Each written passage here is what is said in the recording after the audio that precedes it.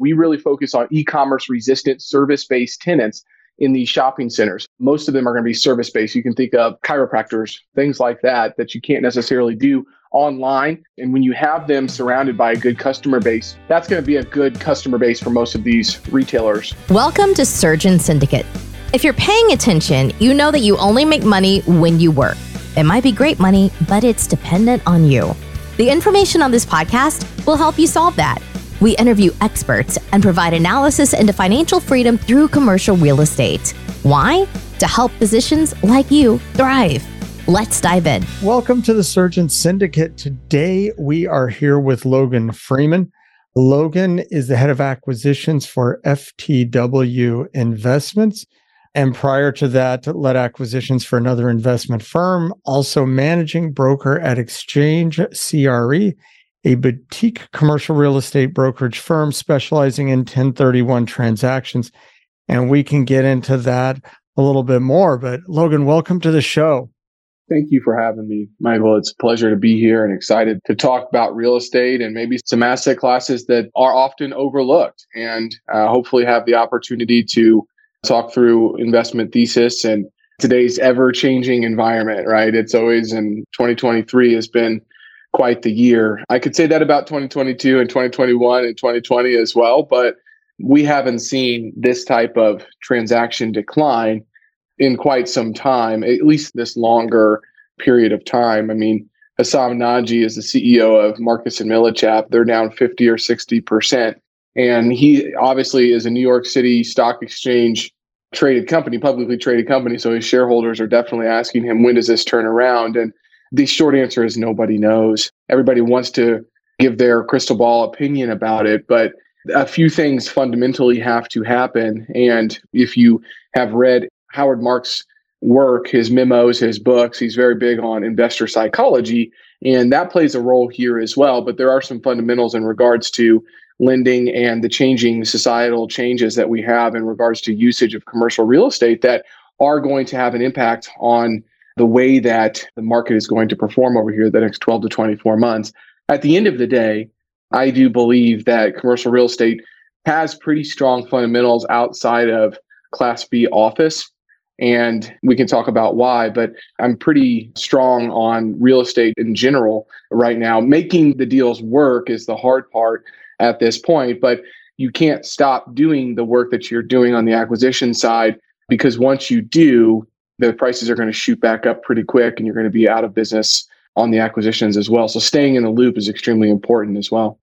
You touched on several awesome things right now. And so our listeners are mostly based in the Midwest. I'm in Green Bay, Wisconsin. And so you're in Kansas City. So we got that similar viewpoint there.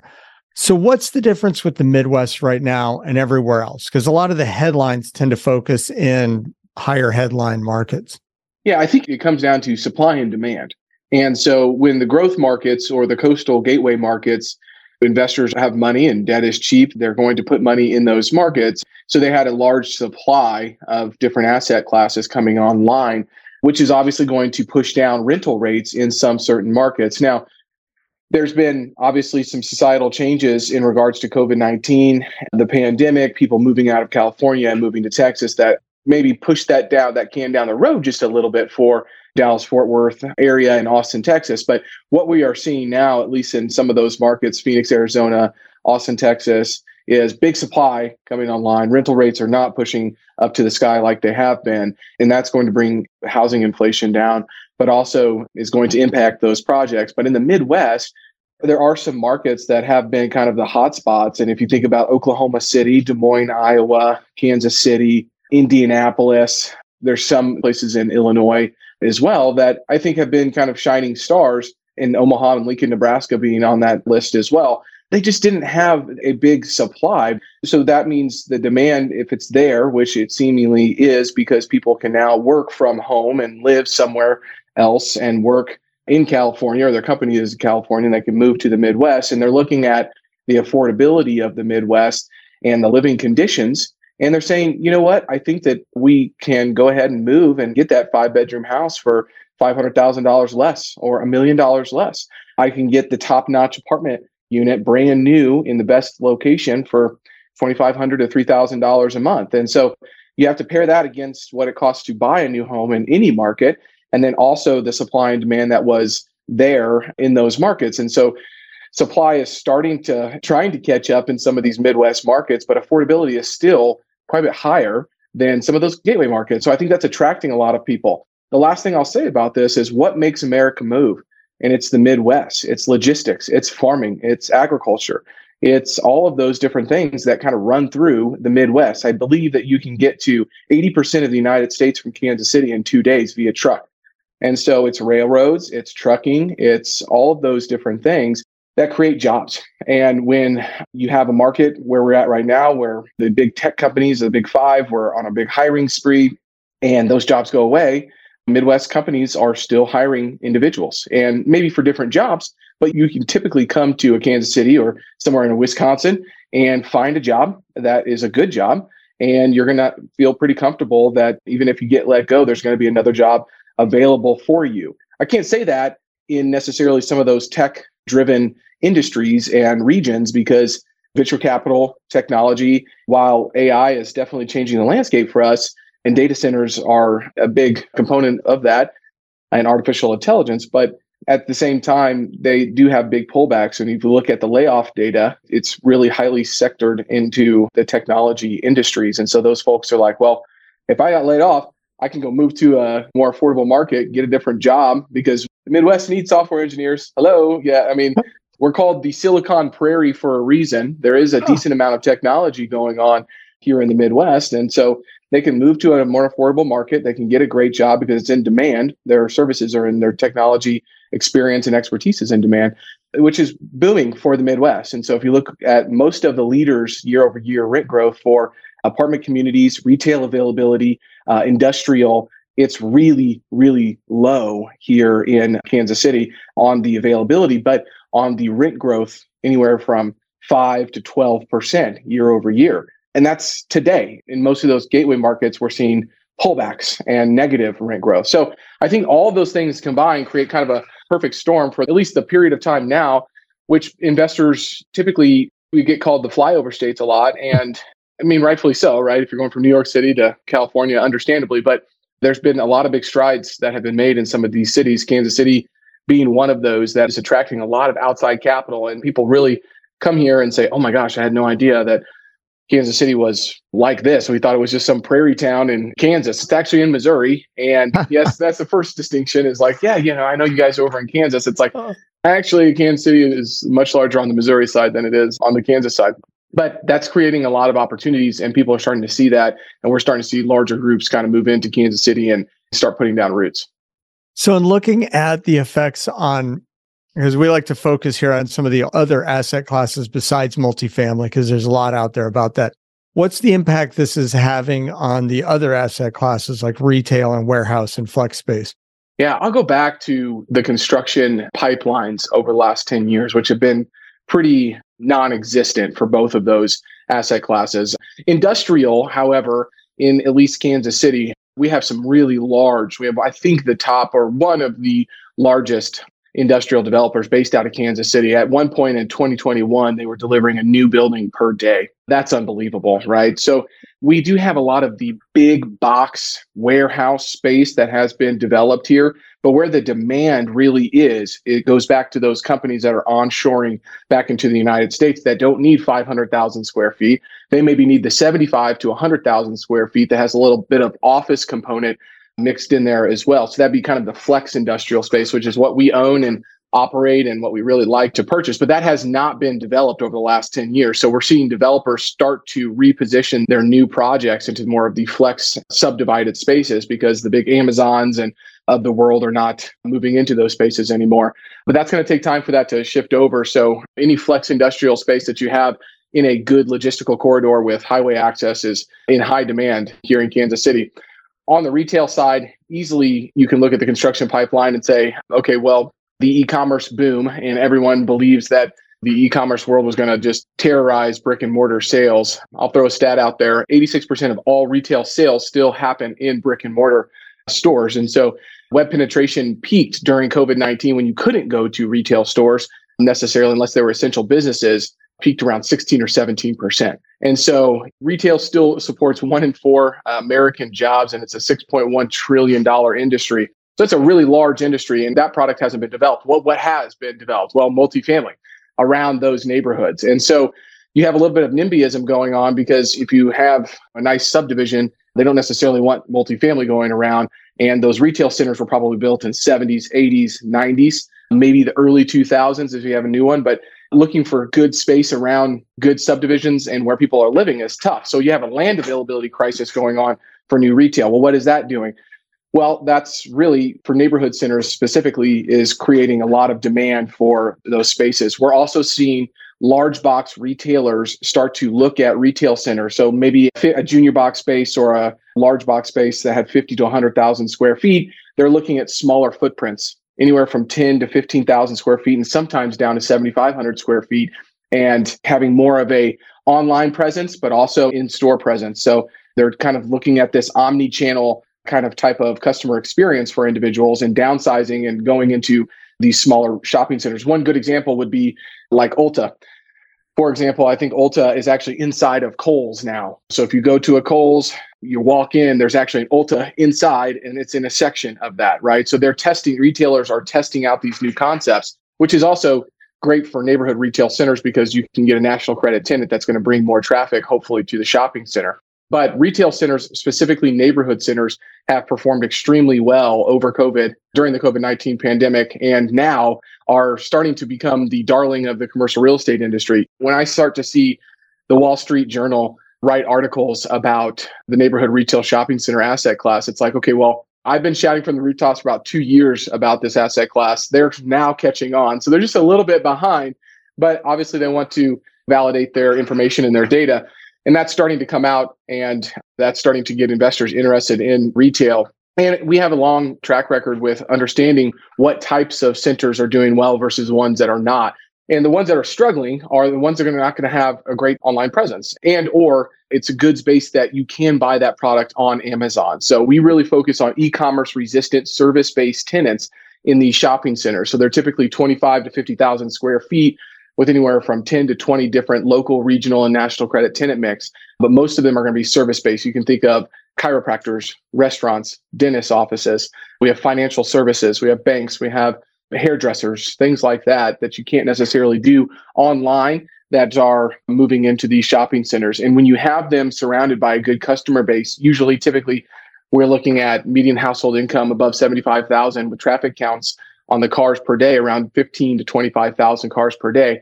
That's going to be a good customer base for most of these retailers that they're looking to be around. So they're very difficult to find, because if they are performing well and they're professionally owned and managed, they're not usually selling.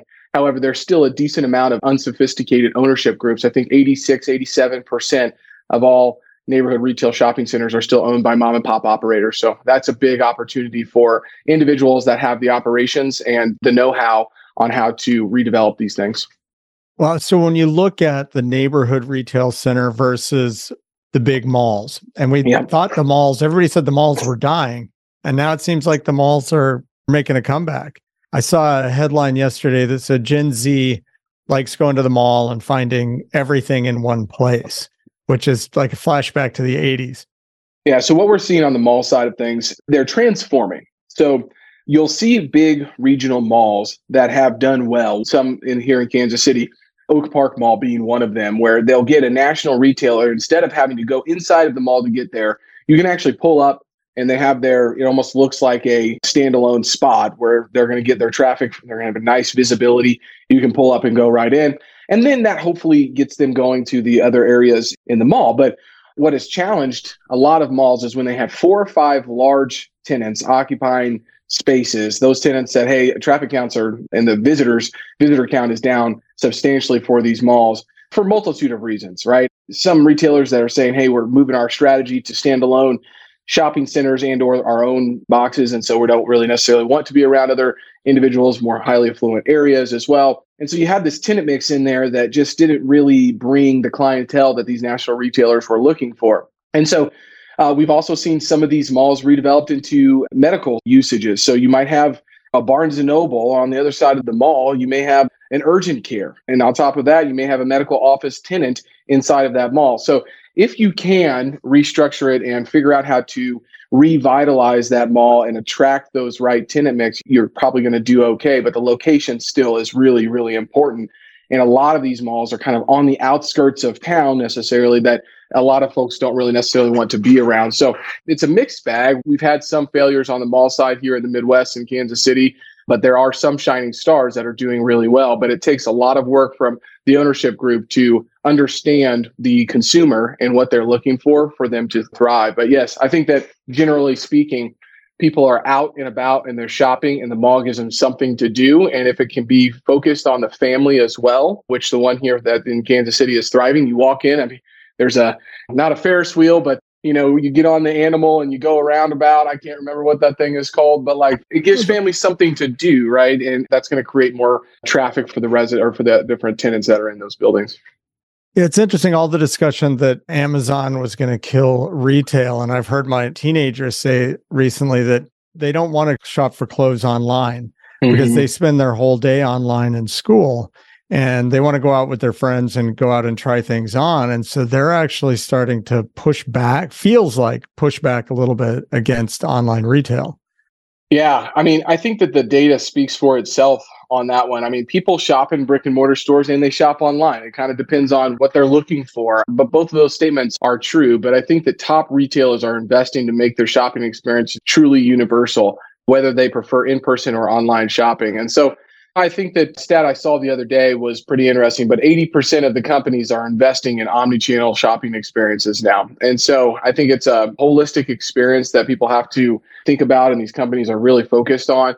Driving traffic and awareness online is great. If you can find it online, that's fantastic. But a lot of times folks still like to maybe go into the store and see if they can find a deal. And that's another thing that has been on everybody's mind as inflation has been extremely high and people are more price conscientious is think about buying something online, right? So Amazon has to rent a warehouse. They have to have people. They have to have robots move the boxes, package the boxes, and they have to have people drive those boxes to your houses. That's going to drive the price up for a good. And if you can just drive in and pick it up from a discount store or find a clearance section, you might be able to find that same product for 50, 60% less cost in the stores. And so that's another factor I think that people really saw sales go up in brick and mortar sales because for the first time in 2021 ever, brick and mortar sales actually outpaced e-commerce growth.